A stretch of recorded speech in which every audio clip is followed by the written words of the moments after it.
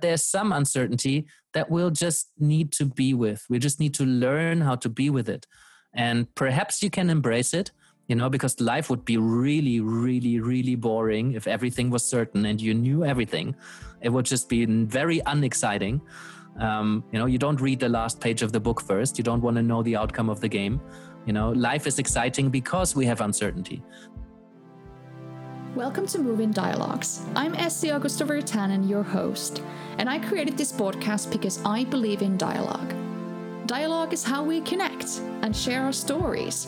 And our stories, well, they are our superpower. So I want to connect with you to share my own personal stories, but also introduce some incredible human beings and their powerful narratives that can move your heart, but also move you into action. I hope this podcast can also help you feel that you are not alone in whatever reality or struggle you might be facing, and give you support from afar. I hope this podcast can also give you tools to help you keep connecting and keep moving, no matter what. So let's connect, and let's get moving.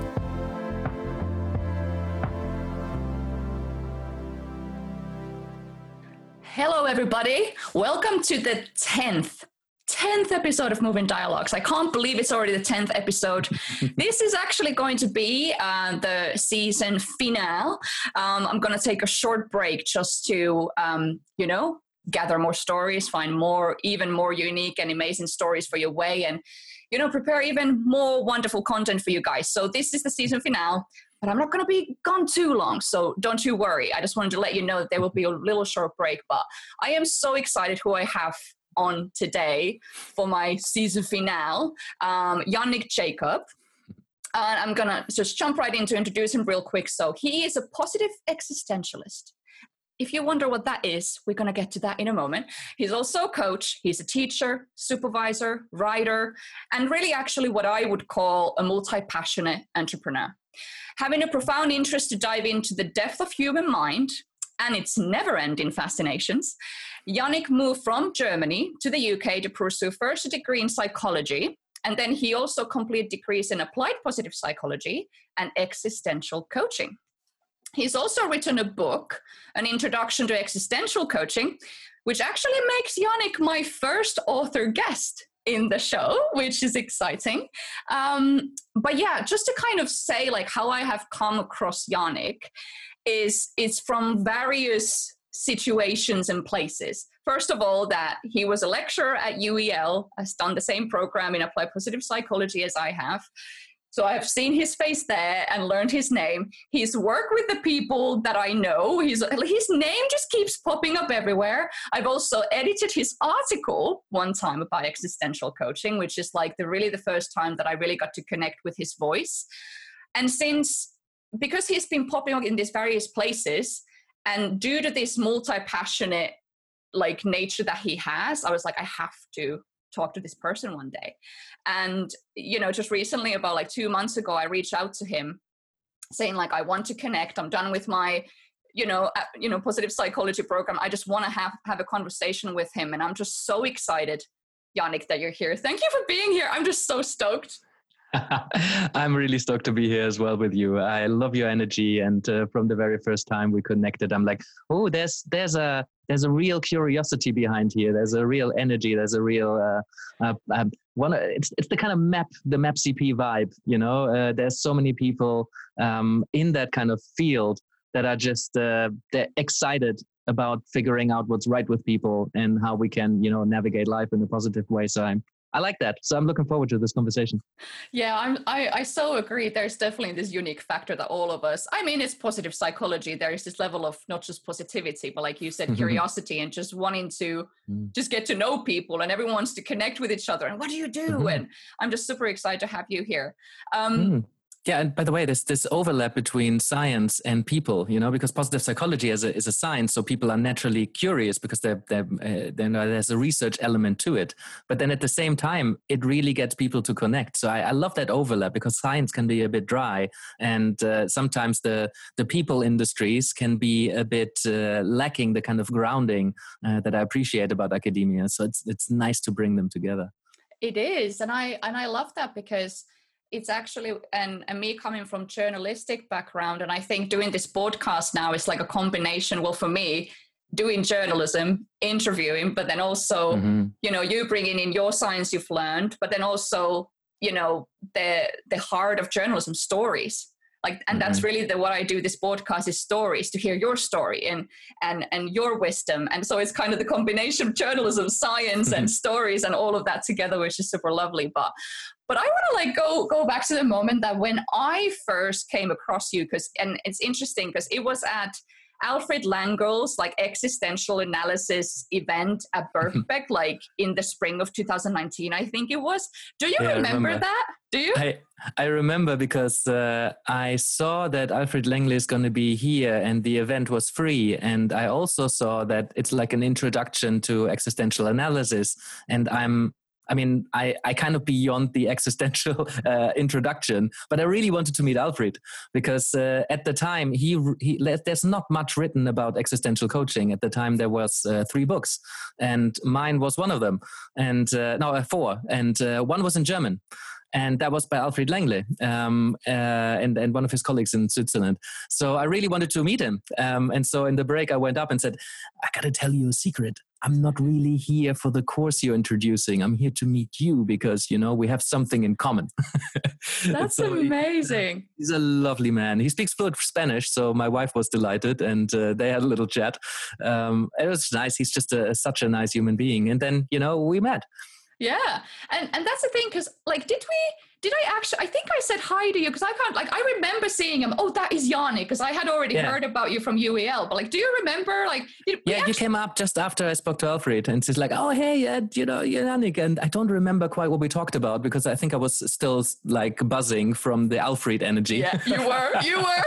I could tell. I was just like quickly like sneaking in. Hey, just wanted to introduce myself. Yeah, that was the first time that I, you know, met you. And it's just interesting, you know, universe and its connections, they happen to be about, you know, existentialist views. And that's kind of really what I really am excited to hear your views on. Because like you said, that you're like, at the time there were 3 books of existential coaching and yours was one of them. So listeners, like we have a very unique person here with very unique views, and this is like a very kind of a newer field. And if you're interested in coaching, or you have, you know, tried coaching, or you want to try coaching, you never know, maybe existential kind of coaching might be for you. So I'm super excited to learn from you. So kind of to start with then, if you call yourself positive existentialist. So what I'm understanding is that it's really the combination of, you know, that you are a positive psychology practitioner, and then you also do the existential coaching, and that kind of comes together. Is that kind of the thing? Can you tell a little bit more about that?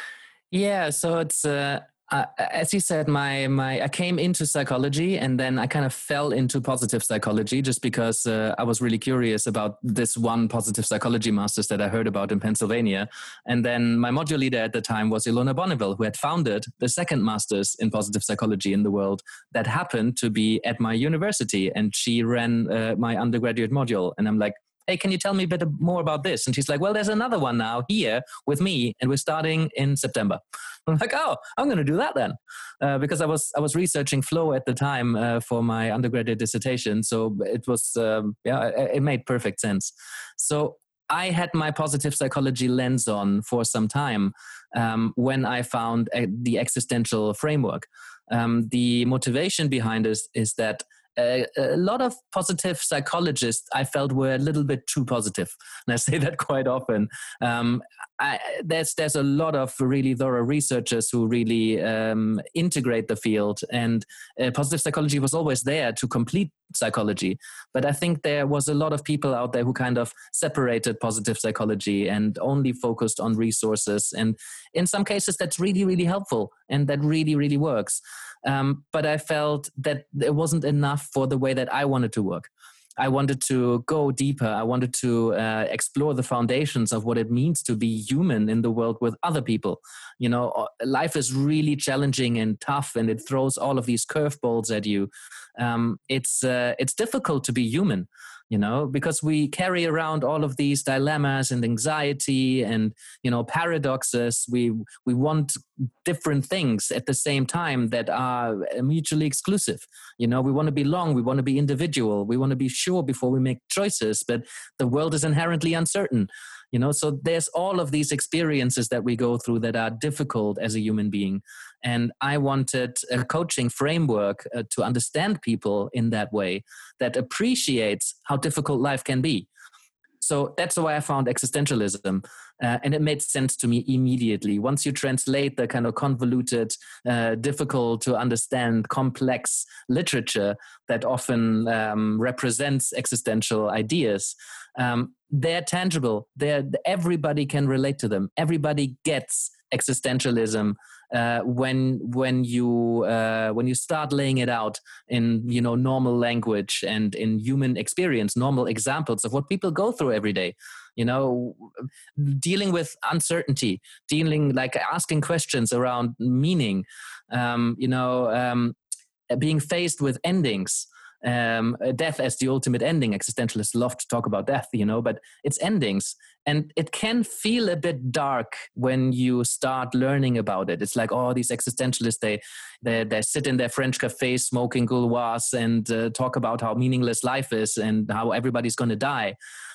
But because I had my positive psychology lens on, I immediately felt it was super liberating.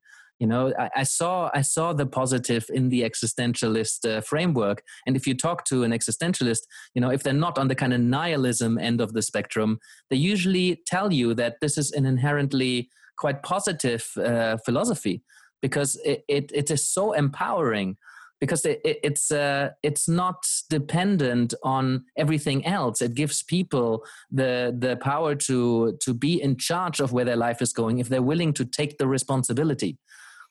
So there's a lot more to say, but I'll pause there for a minute, just to kind of point out that's the fusion for me, the integration of existentialist ideas with elements of positive psychology, which was my background coming into this. Yeah, I absolutely love that, because that's the thing, and for many who haven't studied positive psychology or might not be that familiar with it, it's people think it's this happyology, positivity, when in fact, actually, positive psychology in a nutshell is all about, it's about well-being. Like you said, what's right with people. So positive psychology obviously came into, because the traditional psychology looks into like what's wrong with people and how can we, deal with illnesses and all these tough things. But positive psychology is the other end of the spectrum. But also what I think I loved about the fusion of existentialism is that, and what I loved about like how you're really passionate about helping your clients to develop a life that you're really the full spectrum of human experience. It's kind of more holistic way of almost looking at it. So the positive psychology looks at the well-being, maybe character strengths and happiness and all these things, but then the existential brings that, also the darker sides of life. But actually, as we know, the second wave of positive psychology that's come out is that people, it's not just about happiness and all these positive emotions. It's a part of it, but it's also recognizing post-traumatic growth. When you go through a loss, how do you grow after that? Resilience, also these very tough parts of life. And I don't know, do you want to touch on that a little bit? Yeah, and I think that was really, really important, not just for me, but also for positive psychology as a field. I remember reading the first articles of Paul Wong that came out around 2010, 2011. I only read them years later because I didn't know they existed. I had just finished studying positive psychology at the time, and I kind of got into the existential field, and I kind of started to make some of those links quite naturally. And then I read Paul Wong's work, and I'm like, oh my God, this is how I would have wanted to phrase it, but I kind of, academically, I didn't quite have the language for that.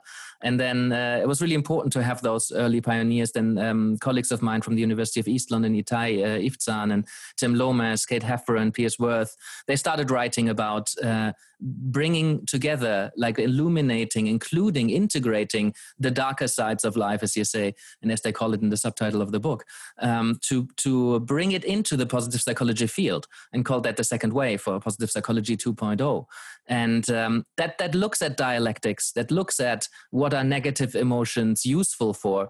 How can we integrate the whole enchilada, as Robert Biswas-Denis and Todd Kashdan called it? How can we look at people holistically throughout the spectrum of what they're going through. Because like sometimes a really well-functioning CEO has a major life crisis, and you can't just make that go away with 3 good things and developing a gratitude habit. Sometimes you need to ask very different questions and really unravel some of this human condition.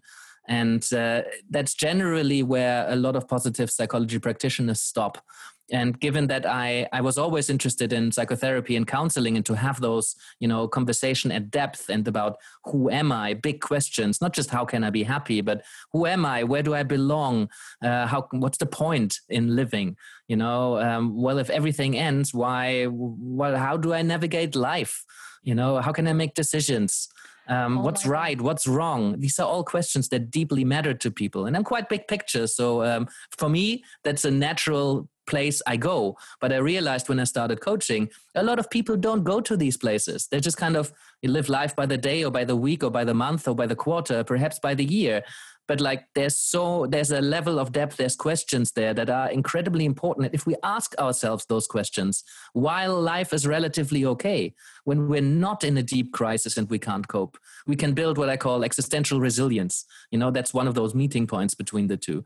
When you think about death and endings, your own and people or endings of a job or a degree, or if you ask those questions around meaning and identity early, while you're well functioning and well able to cope with life, you'll be better prepared. They'll still affect you. When somebody dies close to you, it'll affect you. It'll affect you deeply, but you can avoid some of the struggle, some of the falling into like that. Sometimes it can feel as if life pulls the rug underneath your feet and you're in free fall, And I think if you've considered some of those deeper questions, then you can find your footing much quicker, because you've already asked questions around meaninglessness and absurdity. And perhaps you considered the option of maybe this doesn't make sense. Maybe this doesn't have to make sense. Maybe it's okay if some things are absurd. And if you've come to that conclusion, I think something like the current pandemic is much easier to sit with, because you can stop making sense of absolutely everything. And that's really helpful. It can really ease us. Yeah, absolutely. Oh, there's so much I want to touch on now. I'm like, where do I go? That's the thing, like those themes of like, and you mentioned obviously, 2020 and the pandemic and that like existential resilience. And obviously, well, a few things, like obviously there's been so much loss this year for many, and I can let's touch on that a little bit. I also want to touch on the uncertainty, so I'll put that in there. So you can maybe naturally go there, but like that, I love that existential resilience, because it's like so many people, some people have lost their jobs, some people have maybe lost loved ones, or or like any normal life stuff like breakups or divorce or whatever. Like, how would you say, like, how have you witnessed that in your work this year? Or like, how do you think that concept in itself and how you've witnessed that in people this year, has it changed? Like, what have you observed in people in that area? Yeah, first of all, the amount of loss has been incredible. Certainly in my lifetime, there's not been a time globally where more people were affected by loss, and loss is a form of endings. So when we talk about endings, I could really pick up my clients' relationships, not just clients, friends, my own as well. Our relationship with endings, our relationship with losing something, our relationship with things finishing, and that might be somebody's life, or it might be your job, or it might be your whole industry. I have a lot of friends in the events industry, and there's no events, and so that the whole industries have just collapsed. There's just nothing going on. And that brings up a lot of questions around identity. Who am I without my job? Who am I without my industry? Who am I without my partner or my friend? Who am I without the certainty that I'm safe? And some people crumble under that. And as I say, for some people, they find themselves falling. And some of them will not be able to engage in coaching because there's just nothing there, and they need to like just hold on to something and catch themselves again. And others I have seen move on quite quickly. accepting that maybe life is not as stable as, I would like it to be, having come to an acceptance that life sometimes just completely changes and that some things are completely unpredictable. And these things happen. For example, every virologist will have told you that this was inevitable. Maybe you couldn't predict it exactly what's going to happen, but I mean, whole book chapters have been written predicting a lot of what's happened. That it would come from China and that it would lead to those kind of collapses and that people whole countries would go on lockdown and that it would have economic effect. But we'd like to not actually be aware of that because, we don't want to live in fear or be worried or concerned. So the people who had considered those questions and had the courage to actually open their eyes towards these kind of uncomfortable possibilities that something like this might happen, they tend to have emotionally recovered much quicker, and those people found it easier to move on. It's like, oh, my industry has collapsed. I guess I'm going to have to do something different. And then they do it, rather than grieving the loss right now, starting now, they somewhat started the grieving process already. It's like when you fall in love with somebody and a little part of you is already sad that this might not work out or that at some point they'll die. It's a weird feeling to be super infatuated and in love, and at the same time already a little sad that this period of being infatuated, this early days of butterflies in the stomach, that will change. It will evolve. It might pass and it might end. And I think the people who are aware of this, they experience differently the world because they don't allow themselves in some way to be fully immersed in a purely positive experience. Fully. When I say positive, I mean like pleasant. They have that part of them that is aware of the endings of all things, which can make us sometimes a bit melancholic, but I think we live more real. And I think we have a richer experience and we're more prepared for when things happen. Yeah, and I think that's the thing, because that's the thing, death, it's a natural ending, life ends. But then like with any endings, losing a job or anything, it's like, and I love what you said about acceptance and how if people have kind of had these kind of reflective questions of okay, I lost that job. Who am I now? These kind of very existential of okay, what's my meaning? What's my purpose now? What am I doing? Is that I love that because you also talked about grief and acceptance. I want to touch on that a little bit. If someone is going through this now and they feel oh, am I kind of grieving, accepting, what tips would you give for them to kind of deal with that time of how to go about it? Because I really feel you have to really grieve, sit with it, feel it. This just comes from me, sit with it, feel it out, have your ice cream or whatever. If you're broken up from someone, whatever, really feel it. You have to really feel it before and grieve it before you can accept it. But what would be your take on that? Any tips? Yeah, I'm hesitant to give tips on grieving the loss of life, because grief is a different beast. I think it's the extreme end of the spectrum to mourn loss. And I have had my fair share of endings in life, but I haven't, for example, lost a partner or a very close friend or a parent yet.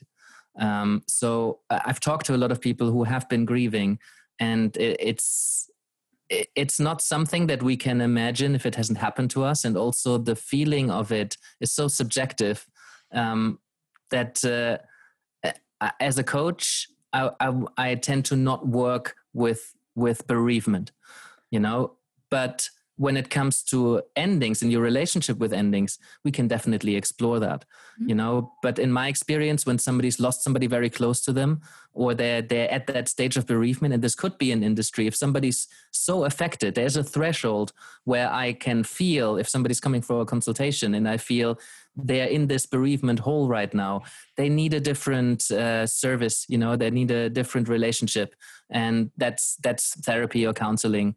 They need a space where they can do the grieving. It's so important to grieve and not just move on and distract yourself.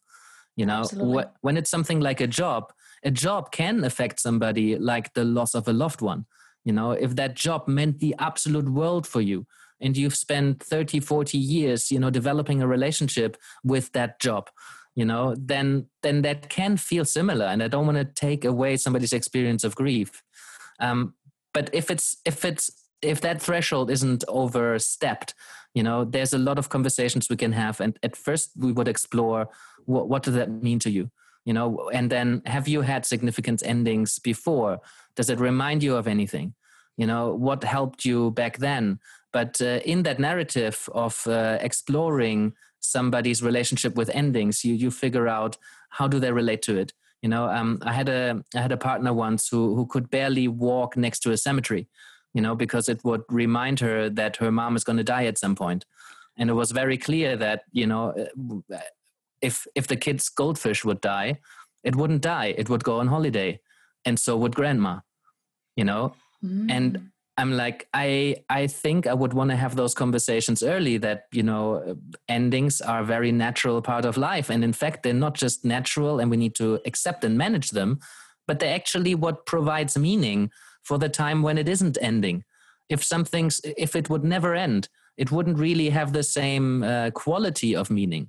Only because things end are they meaningful, so in that sense, we can embrace it. I love that. And something just came to me in that really resonated is that, I don't know if but I lost my brother in 2017 to suicide, which was actually the one that led me to positive psychology, led me to really care about why are these mental health issues happening, especially in higher education, because he was in higher education at that time. And I did a couple of, one story about a lacrosse player at my university in my undergrad who died of suicide as well, which was actually a month before my brother died, which was weird connection there, me doing a story on that kind of loss and ending, that they lost a, teammate, someone lost their son, friend, and then I went through that personally. But what you said about meaning, if my brother had not died in the way, I would not be having this conversation with you today. I would have not done MAPCP. I would have, my life would have probably been, gone a completely different path. And that's the thing, how I found that, I've had to grieve, and, part of us always will grieve a little bit, but that, but I'm, everything happens for a reason. That's my personal belief. And sometimes when these worst things happen, but there is a reason, and that's the thing, and I have him to thank every day that you led me to my purpose, that I still have the drive to help higher education students, young millennials and younger people, that, hey, actually life doesn't need to be overwhelming. And actually this uncertainty we're having right now, and I'm in it, I just graduated, the uncertainty, and we had a discussion with you before about the ups and downs and figuring out life, but it's all part of the journey and healing and growth. But that's the thing, when we go through loss of a job, loss of love, whatever loss or ending, actually the ending can be a beginning. The ending is always a beginning. It's by definition, every ending is a beginning, and every beginning needs an ending. When somebody comes to coaching and they said, I want to change, there's an ending there, and it's difficult for people to change because of it, because they have to let go of the person that they were. Even if it's a minor change, there's always an ending. And it reminded me, when it happens quite often when you ask people that experience significant loss or significant suffering, significant hardship, if you ask them 10 years later, most of them will tell you that was a meaningful experience in some way. It is still horrendous, and it was very painful, and the worst part of my life perhaps, but I wouldn't be the person I am today if it wasn't for that. I wouldn't have written the book or done the course or met the person if it wasn't for that period of hardship and challenge. I wouldn't want to go back there, but I wouldn't want it to not have happened, at least to some extent, because it would be very different. But then I'm saying that, and sometimes it's so painful that you definitely would have wanted that not to happen, and this is where we walk into the trauma space. I want to have a distinguished view on that. It's more complex than every period of suffering has inherent meaning inside. But we talked about Alfred Lengler earlier, and I presented at a conference alongside him this summer, and his talk was entitled "Meaning is Always Possible." And it is so true. And Viktor Frankl talked about this. He talked about this. When something that's really difficult and really challenging and really painful happens, meaning is always possible. We can always attach meaning and find meaning and create meaning in the way that we relate to it. You know, it's almost impossible for there not to be some sort of meaning-making process, because that's what people do. But I think what people often underestimate is what an active part we can play in that process. And that's why talking therapies and or coaching can be so important to help somebody take charge of that process and guide the process in a way that they feel this could be a meaningful experience. Not a nice experience, but a meaningful one. I love that you touched on that, because that's where I wanted to move on next, actually, was about the concept of meaning in life. That's very, very huge in your field of work. And also it's a big thing in both positive psychology and your existential coaching.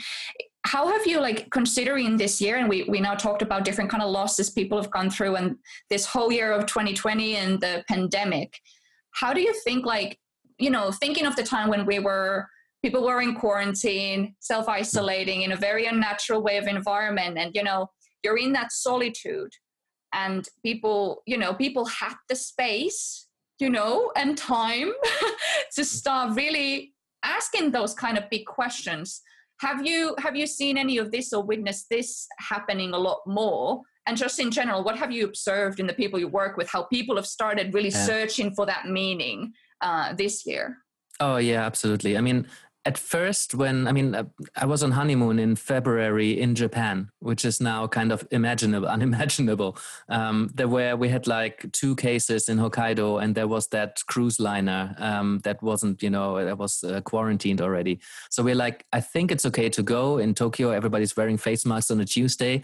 But like, as the news hit more and more, and we realized we're in Kyoto, and like there's 70% less tourists because they're usually Chinese and they're not here. We're like, this is going to be serious. So I at some point thought, well, what's going to happen to my coaching business?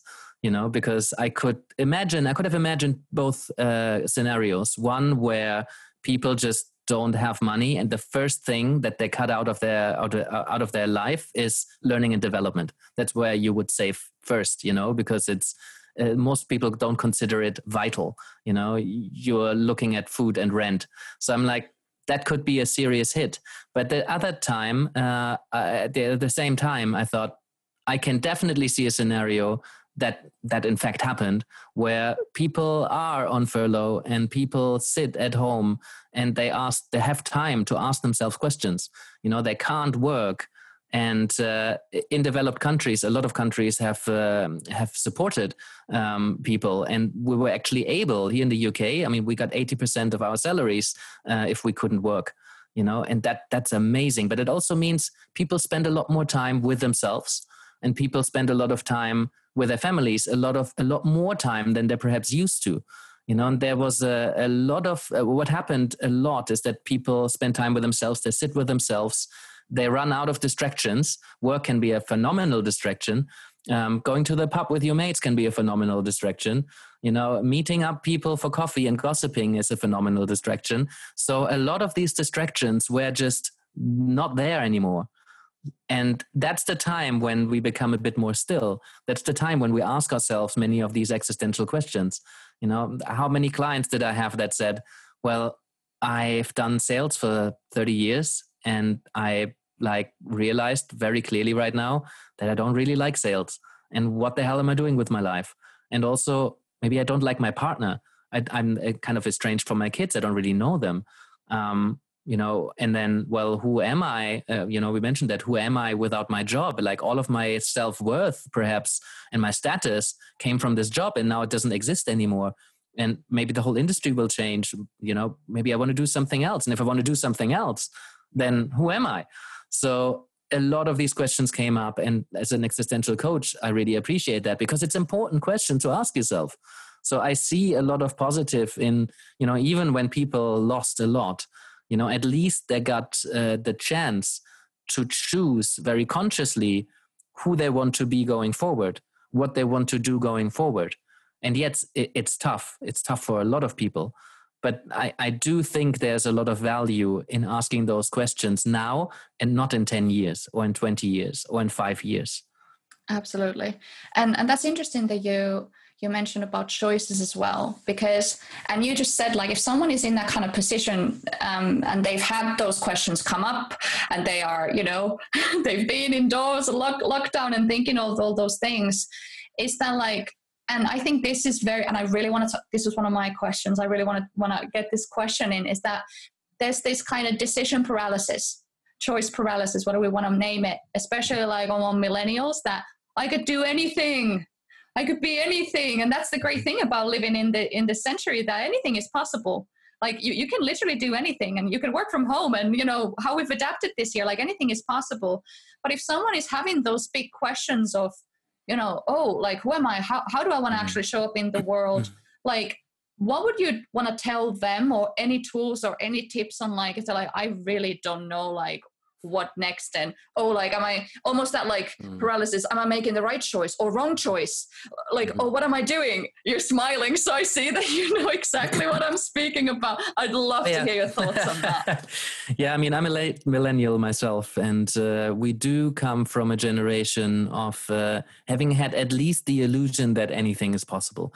I do think there's limits to what's possible. But certainly the internet has changed so much, because I'm from the generation that didn't have internet when we grew up. I got my first phone when I was like maybe 14 or 15 or something. Same. I didn't have internet on my phone until I had just finished MAP. So that was 2010. I was teaching DJing and well-being at a school. That was a cool time of my life. But I had three students who wanted to learn how to scratch, and the music department allowed me to bring my turntables in and teach scratching, which is awesome. But I remember the kids making fun of me that I didn't have YouTube on my phone. So I think the emergence of the internet has shown us a gazillion more possibilities of how people live life and engage with life. Often kind of a brushed up version of it, because you tended to only see the best of people on the internet, but you also see the worst of people. But when it comes to skills and becomes to people's best lives, it's all out there in the most polished version. And I think when we see that, it can become difficult, because it brings to our awareness, this awareness of all of these possible futures, all of these possible versions of myself. They're out there, and all of these stories that if you really want to live that lifestyle, you can. And I made it happen, and these 5 people made it happen, and you can do too. The kind of NLP tenet: if one person has done it, anybody can do it. And it's a really attractive thing to believe in, because it empowers people, and it gets people to really pursue their dreams. We tend to not hear so much about all the people who given up on their dreams after they've tried for 20 years. They are also out there, but they don't make for that great testimonials. So I do believe that people can generally achieve a lot more than they might admit to themselves. Because it's scary. But the main thing existentially is that once we commit to one version of ourselves, to one lifestyle, to one path, then we exclude a lot of others. All the others we exclude as soon as we commit and choose one particular one. It doesn't mean that at some point we can't change and, do something different. We don't have to commit forever and eternity. But what we do choose today, we have chosen today, even if we make a different choice tomorrow. That you can never really go back in time and make a different choice. And some of these choices you cannot ever take back. Some things that we say, you cannot ever unsay.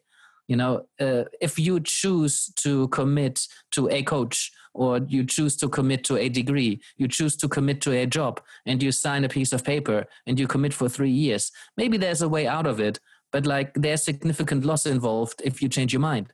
So that's why decisions are so scary, because, you cannot be certain that it's the right one. and you cannot know how things are going to turn out. So all we need is to commit and really take the responsibility for those commitments. Take responsibility for when it goes well, but also take responsibility for when it's not going well.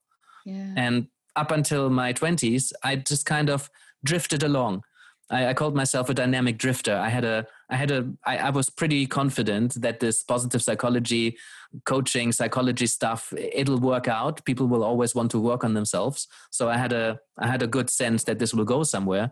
But I didn't have a 5 or 10 year plan. I just kind of took every day as it happened. I just said yes to opportunities.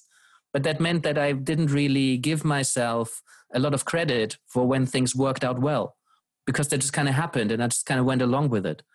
As soon as I started to commit to a certain path and pursue opportunities and create opportunities, all of a sudden I was able to celebrate successes and wins and where I've gotten to in the past 2 years because I worked hard on it, Yeah. And it's not that one style of navigating the world is better than the other. I absolutely loved my 20s when I didn't really commit, when I just kind of drifted along. It was awesome because I didn't have that responsibility weighing on my shoulders, but it also didn't get the payoffs for taking responsibility.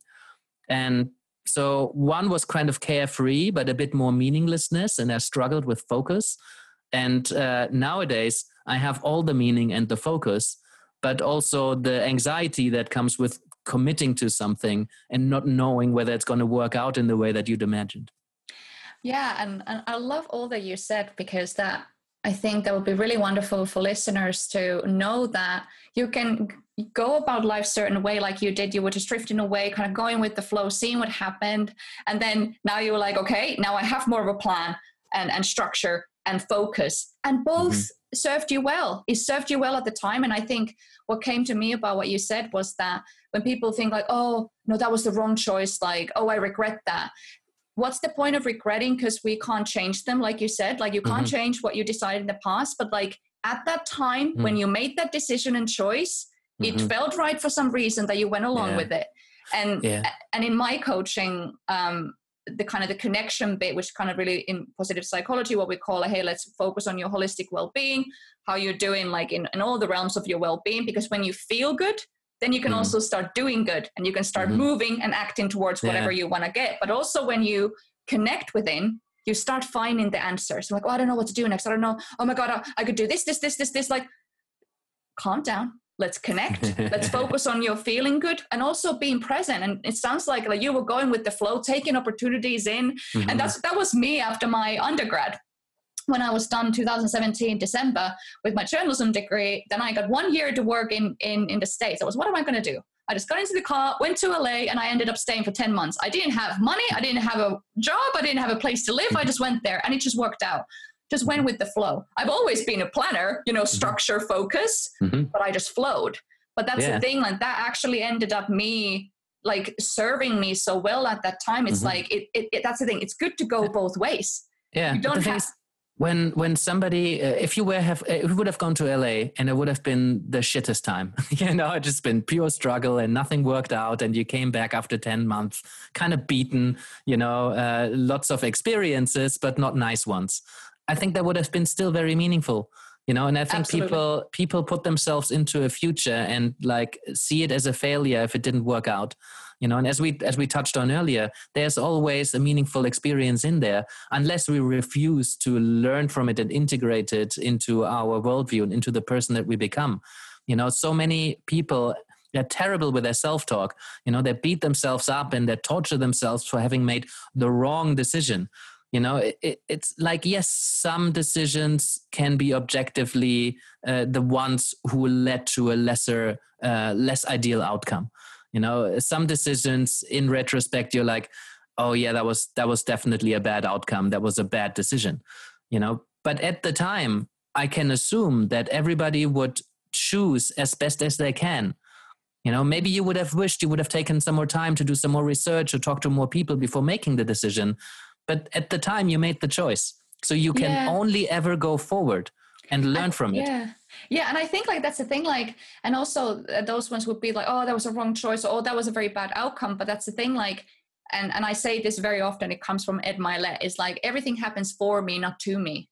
So even like, okay, you do fail, or like, oh, that was a very, very bad outcome, or oh, that didn't go really well, and whatever, like the kind of negative experiences. But also that's what I like to challenge these days. Negative experiences, loss or pain or sadness is like, no, but there's also potential. That's like the first episode of how I started this podcast, is that and that might actually be of interest to you to listen if you haven't. It's very kind of like, everything that happens is can be potential in disguise. Even like the hardships and the hard thing, that's potential in disguise. And if you look through that lens, oh, I made that bad choice. Oh, that wasn't the right choice. Well, it was right choice at the time, but also it was the choice you were meant to make to become who you meant to become today.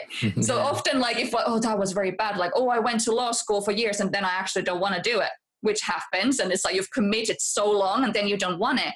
But because you did that all those years, there's something in those learnings of what you've been through that will serve you in like maybe one single moment or many moments that, oh, because I was a lawyer, I now can do this much better and I can run my own business or whatever, like everything. So not seeing like, oh my God, I fucked up part of my language. It's like, no, like take that. What was that fuck up? What can you learn from it? What's the potential there? What was the learning? So you can take that in your backpack and move forward, like you said. And I think this is where the perspective that we bring into it is so valuable, because we can actually meet people and not just say, no, you're viewing the world wrong. You need to see it like this, which I think some what's the jealous? The kind of over-motivated, zealous? Anyway, that's a word somewhere. Positive psychologists would, or people who are meaning well, say, no, you should see the world in a different perspective. And I think that's why coaching is so valuable, because we can just be curious. We're not saying, no, that's wrong. We say, so what's good about this situation? How does this serve you? What have you learned? Tell me about it. And through that exploration, people start to create new meanings. New meanings emerge when you explore these situations with people. And you can start pointing out, just by the way we see the world, we start picking up on some of those elements that bear meaning inside of them. And if we feed that back, it's like, oh, that does sound like, it sounds horrible and it sounds horrendous what you've experienced. It also sounds that it was quite a meaningful experience, because from what you've just told me, it led to this and it led to that, and you seem to have learned so much, and you seem to have all of this appreciation for life. The post-traumatic growth literature in positive psychology is phenomenal. People develop stronger relationships, more gratitude towards life and appreciation, a new outlook very often, new meaning frameworks. There's so much that has potential. Not all the time, not always. There is post-traumatic stress, and that's a thing. But post-traumatic growth exists on a different continuum. It's not the opposite of post-traumatic stress. It's its own thing, and you can bring it out in people when you engage in that kind of dialogue. Absolutely, yeah. And then it's like, and what you were saying about like, I don't know why this came to me, but I had a client recently that it was really about this whole, like, what do I do now? I'm like, I need to figure out what's next. I need to figure out what's next. I need to figure out what's next. And like you talked about the power of coaching. That's what I'm linking this to, is that the power of coaching, how, some people might, oh, I made the wrong choice. Like, oh, I didn't do this in the past or something. But like having a moment in coaching of saying is that, hey, you're thinking what next? But like, how would you regret, like, in a year, like, you don't know if you might be able to stay in the country, you have to go home, or you might go to Canada, you might go there or there, you don't know. But how would you feel if you now, like, you were just worried about this whole thing and you're not actually making the most of this time that you have here?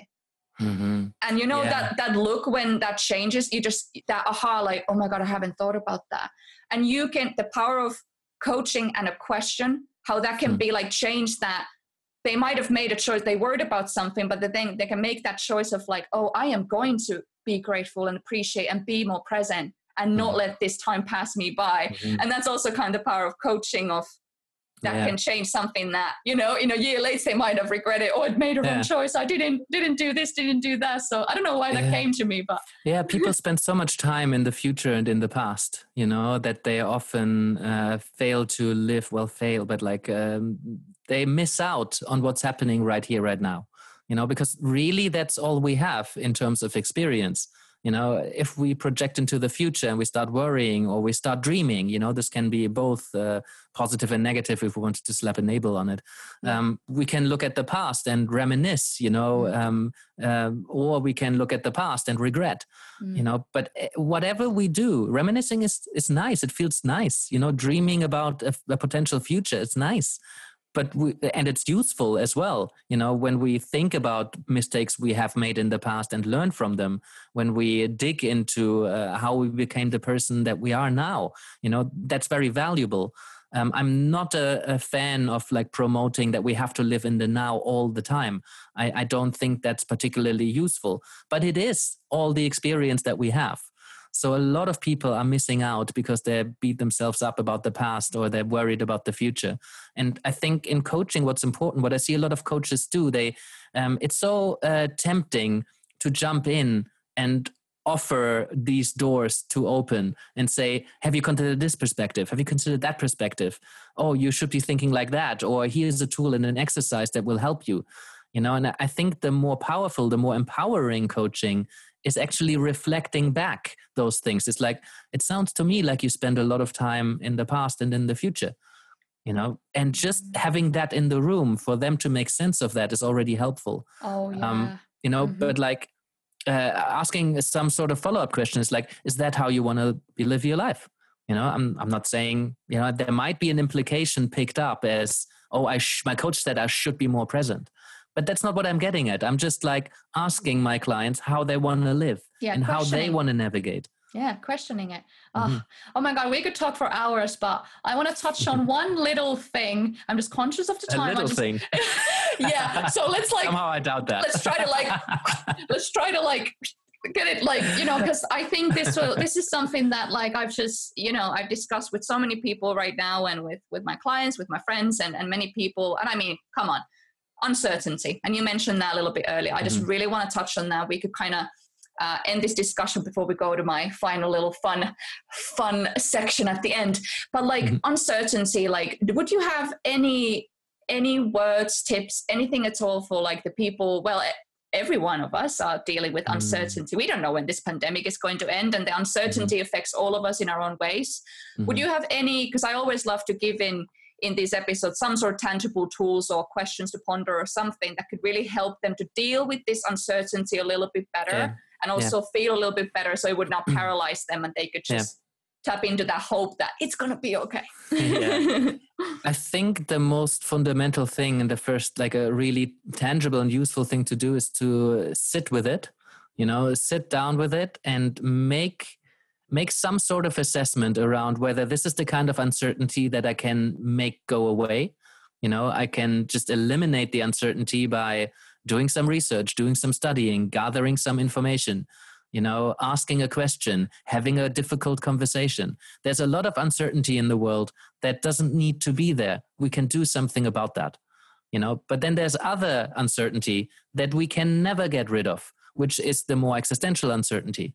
That is about things that are beyond our control.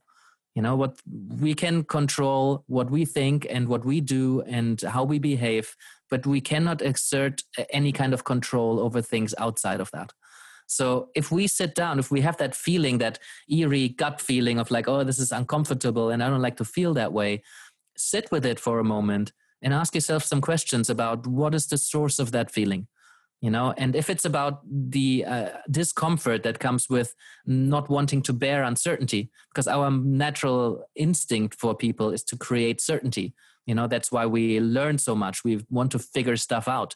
That's why, we came a very long way as a species, because we want to figure things out. We want to know how they work. We want to understand. Understanding is to get rid of uncertainty.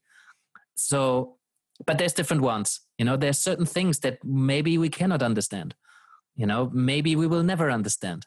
And that's okay. We can only grasp so much because we're human beings. We're limited in terms of what we can perceive and with the kind of tools we can invent to study certain things.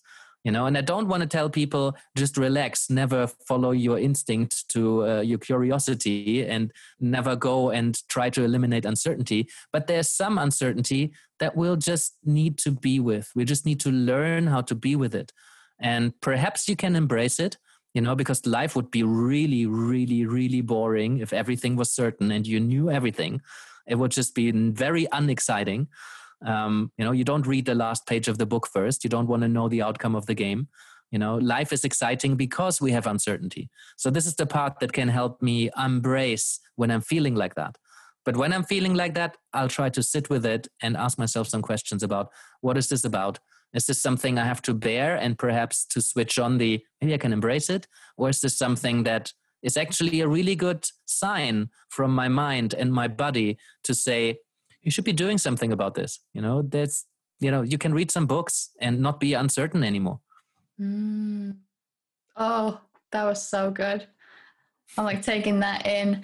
I like that. And that's the thing about, and I don't know, I just want to sit with that. You just sit with it. Sit with it. No, but that's the thing. Like, and silence, by the way, sorry to jump in, no worries. But people avoid silence a lot.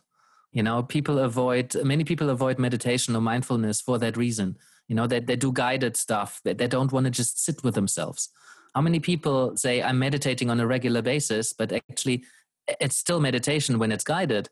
But I think if you are into guided meditation and you're really enjoying it, the next natural step is to learn to just sit with yourself, to make friends with yourself, to make friends with the sensations that are coming up. And sometimes mindfulness and meditation gets a bad rep because somebody who suppressed something for 30 years sits with themselves and the stuff comes up, because it's still there. And they're like, that doesn't feel comfortable. I thought meditation is a nice thing.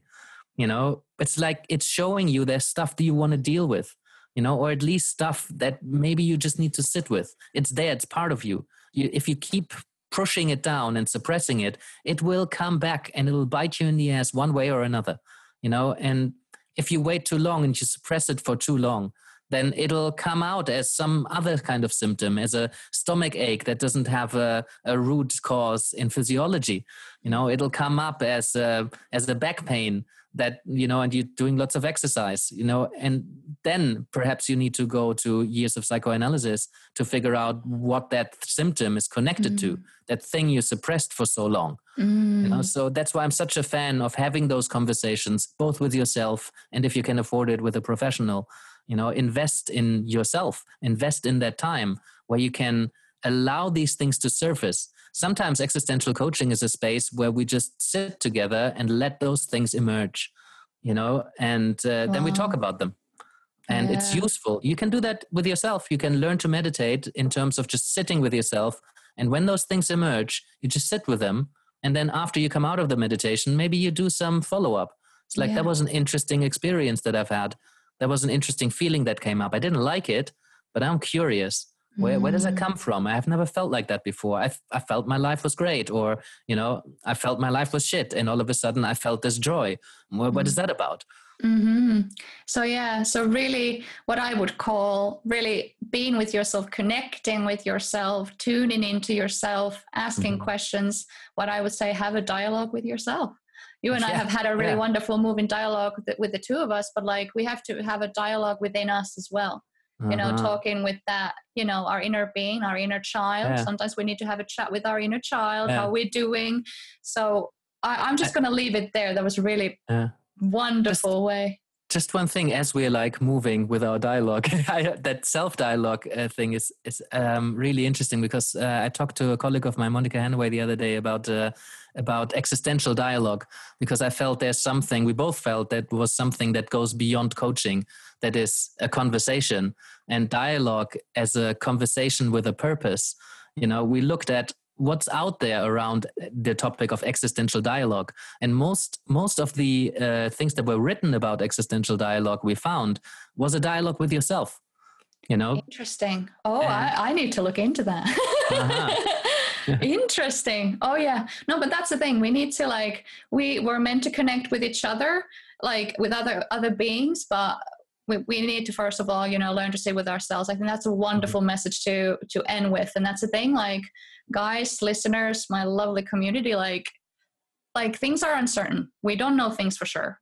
We never know future for sure. Now we have this pandemic, okay, but we still don't know the future. We never have, we never will. That hasn't changed. and like Yannick said, like be in the present, and like I would say, connect with yourself, spend time with yourself, and whatever surfaces, whatever uncertainties you have, ask them, why is this here? And what is this here to show me? Because everything, like I say, happens for you. So asking those existential questions. So, oh my God, thank you, Yannick, for being here. But how can people connect with you to, like, if they want to learn more about you, if they would be interested in having coaching with you or just to follow you on social, how can they find you? Yeah, so the main hub is my website, existential.coach. You'll find kind of the range of what I'm offering. I've just launched a new version of the website for coaches, which is called rocketsupervision.com. And because about half of the people I work with are the coaches now, I love the generative effect. And I just really like coaches. They're just wonderfully curious human beings with a strong intention to help and make a difference. Absolutely. So I'd love to support other coaches. But the kind of leadership work, the mediation work, the happiness workshops, and the coaching is on existential.coach. I have a YouTube channel. Just, Google my name on YouTube, I guess. And you'll find me on LinkedIn and a couple of other platforms. Just email me. 42@existential.coach. I always love to hear from people. Yeah. Oh my goodness. Like, you have an amazing chance to connect with an amazing human. This has been really a pleasure to talk with you. One thing I should mention. If we've talked about positive psychology a lot. I did create an online course, an introduction of positive psychology, particularly for coaches, but really for anybody who wants to learn more about positive psychology. And you'll find that under positivepsychology.training. That's amazing. Yeah. And that's the thing, like positive psychology, it's not just for coaches. That's something, it's all about well-being and character strengths. If you just want to learn, like we talked about, you want to ask those big questions and just get to know yourself more. I did a degree in positive psychology and it changed my life. I learned more about myself in a year and a half than I have probably before then. So thank you. Changed my life too. Yeah. Yeah. And truly, like, positive psychology is something that can serve in so many ways. Okay. Thank you for sharing that resource. That's wonderful. But before we end the fun part, I'm so curious. Yeah, I was left in uncertainty. Yes. So basically the point of this is I'm just going to give you just a few statements. They're very simple. I like to keep them simple. And then you would just intuitively just take and finish the sentence for me, what you feel. Cool. Let's do it. Yeah. So the first one is, connection to me means. Try to be short. I'll try to be spontaneous. So connection to me means building an integration and a link between you, different parts of yourself, as well as you and other people. It's the beginning of community. It's the beginning of a collective. And it's also impossible not to, given that human beings are social animals. It's the foundation of any kind of change is things need to connect and interact, because we even when they're different, particularly when they're different, we always need an antithesis to our thesis to create some sort of synthesis. We need others, whether they're different or whether they're the same. It's easier to connect when you're the same, but actually when you look at physics, it needs to be different to connect. Positive and negative connect. Mm-hmm. Magnets need to be differently poled in order to connect. So that's lots of thoughts coming up. I know, that's why I was like, be short, because I know we could speak so long. Okay, second one is, movement to me means. Movement to me means progress. It means risk. It means it means inevitability, because we cannot not move. Even if we try to stay still, it's impossible to not have some kind of movement. We're on a planet that moves at 1,000 miles an hour. So when we actually zoom out, we're not still. The planet moves and turns and rotates. There's always movement. Everything is movement. Yeah. Oh, I love that. I've never really thought about that. Oh, thank you for that one too. There you go. That's the whole point. I love to keep something maybe new to think about. Okay, so a couple more. Meaning in life for me looks like... connection and movement. That's the right answer according to my books. For me, it means living in accordance with your values, with what's important to you, with your virtues, and with your strength. If you are in line with what you believe is important, then you'll create meaning from that. But meaning is always possible, and meaning is inevitable if we allow ourselves to take charge of meaning. It's something that you create. It's difficult to say whether there's inherent meaning in anything. That's something we would need to believe in, rather than what we can have certainty about. It's a very subjective thing. Yeah. Ooh. Okay. Final one. Choices to me are? Choices to me are the most fundamental element of taking charge of your life. You always have a choice, and you can choose to choose, or you can choose not to choose, but it's inevitable not to make choices. So as long as you take responsibility, allow yourself to take responsibility for the things you choose or choose not to choose, then you live a lot more real. It's perhaps more difficult because it's easier to push choices away and say, I didn't have a choice. But we actually have a lot of responsibility for the things we do and we don't do. Oh, I love that. Thank you, Yannick, for today. This is going to serve so many. Thank you so much. I'm like, I have to take this in as well. This has been super lovely. No, I've enjoyed this conversation immensely. Thank you so much for being here. Well, thank you for creating the space and for, working hard to put these things out to the people.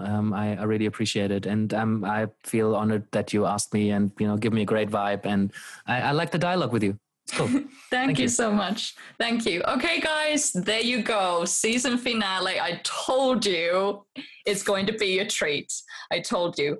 So, please share this episode. If this served you, if this hit you in the spot, and if you feel, there's someone in your life that could use to hear, Yannick's words and the wisdom and the tips and things that we shared, sharing is caring, like I always say. And, the more we can share these dialogues, the more people it can help. And that's really my wish for everybody. So that's it for season 1. We're going to be back soon with more moving stories, more moving dialogues. I really want this podcast to feel like, you're with us, experiencing these conversations that naturally flow. We don't do that much planning when we do these conversations, by the way. So, because I really love dialogue, I love conversation. And that's really the point of this, is to just flow and move in dialogue and hope that they really touch your heart and can help you live a better life, and to help you, like I always say, to keep connecting and keep moving in your life. Thank you so much, and I will see you very soon. Hello, lovelies. I just wanted to take a quick moment to say a huge thank you for listening to this episode of Moving Dialogues. If you wanted to support the growth of this podcast, there is a donation link below, so I can keep on bringing even more moving stories your way, better than ever. I thank you so much for your continuous support. It doesn't go unnoticed. I'll see you next time. Much love.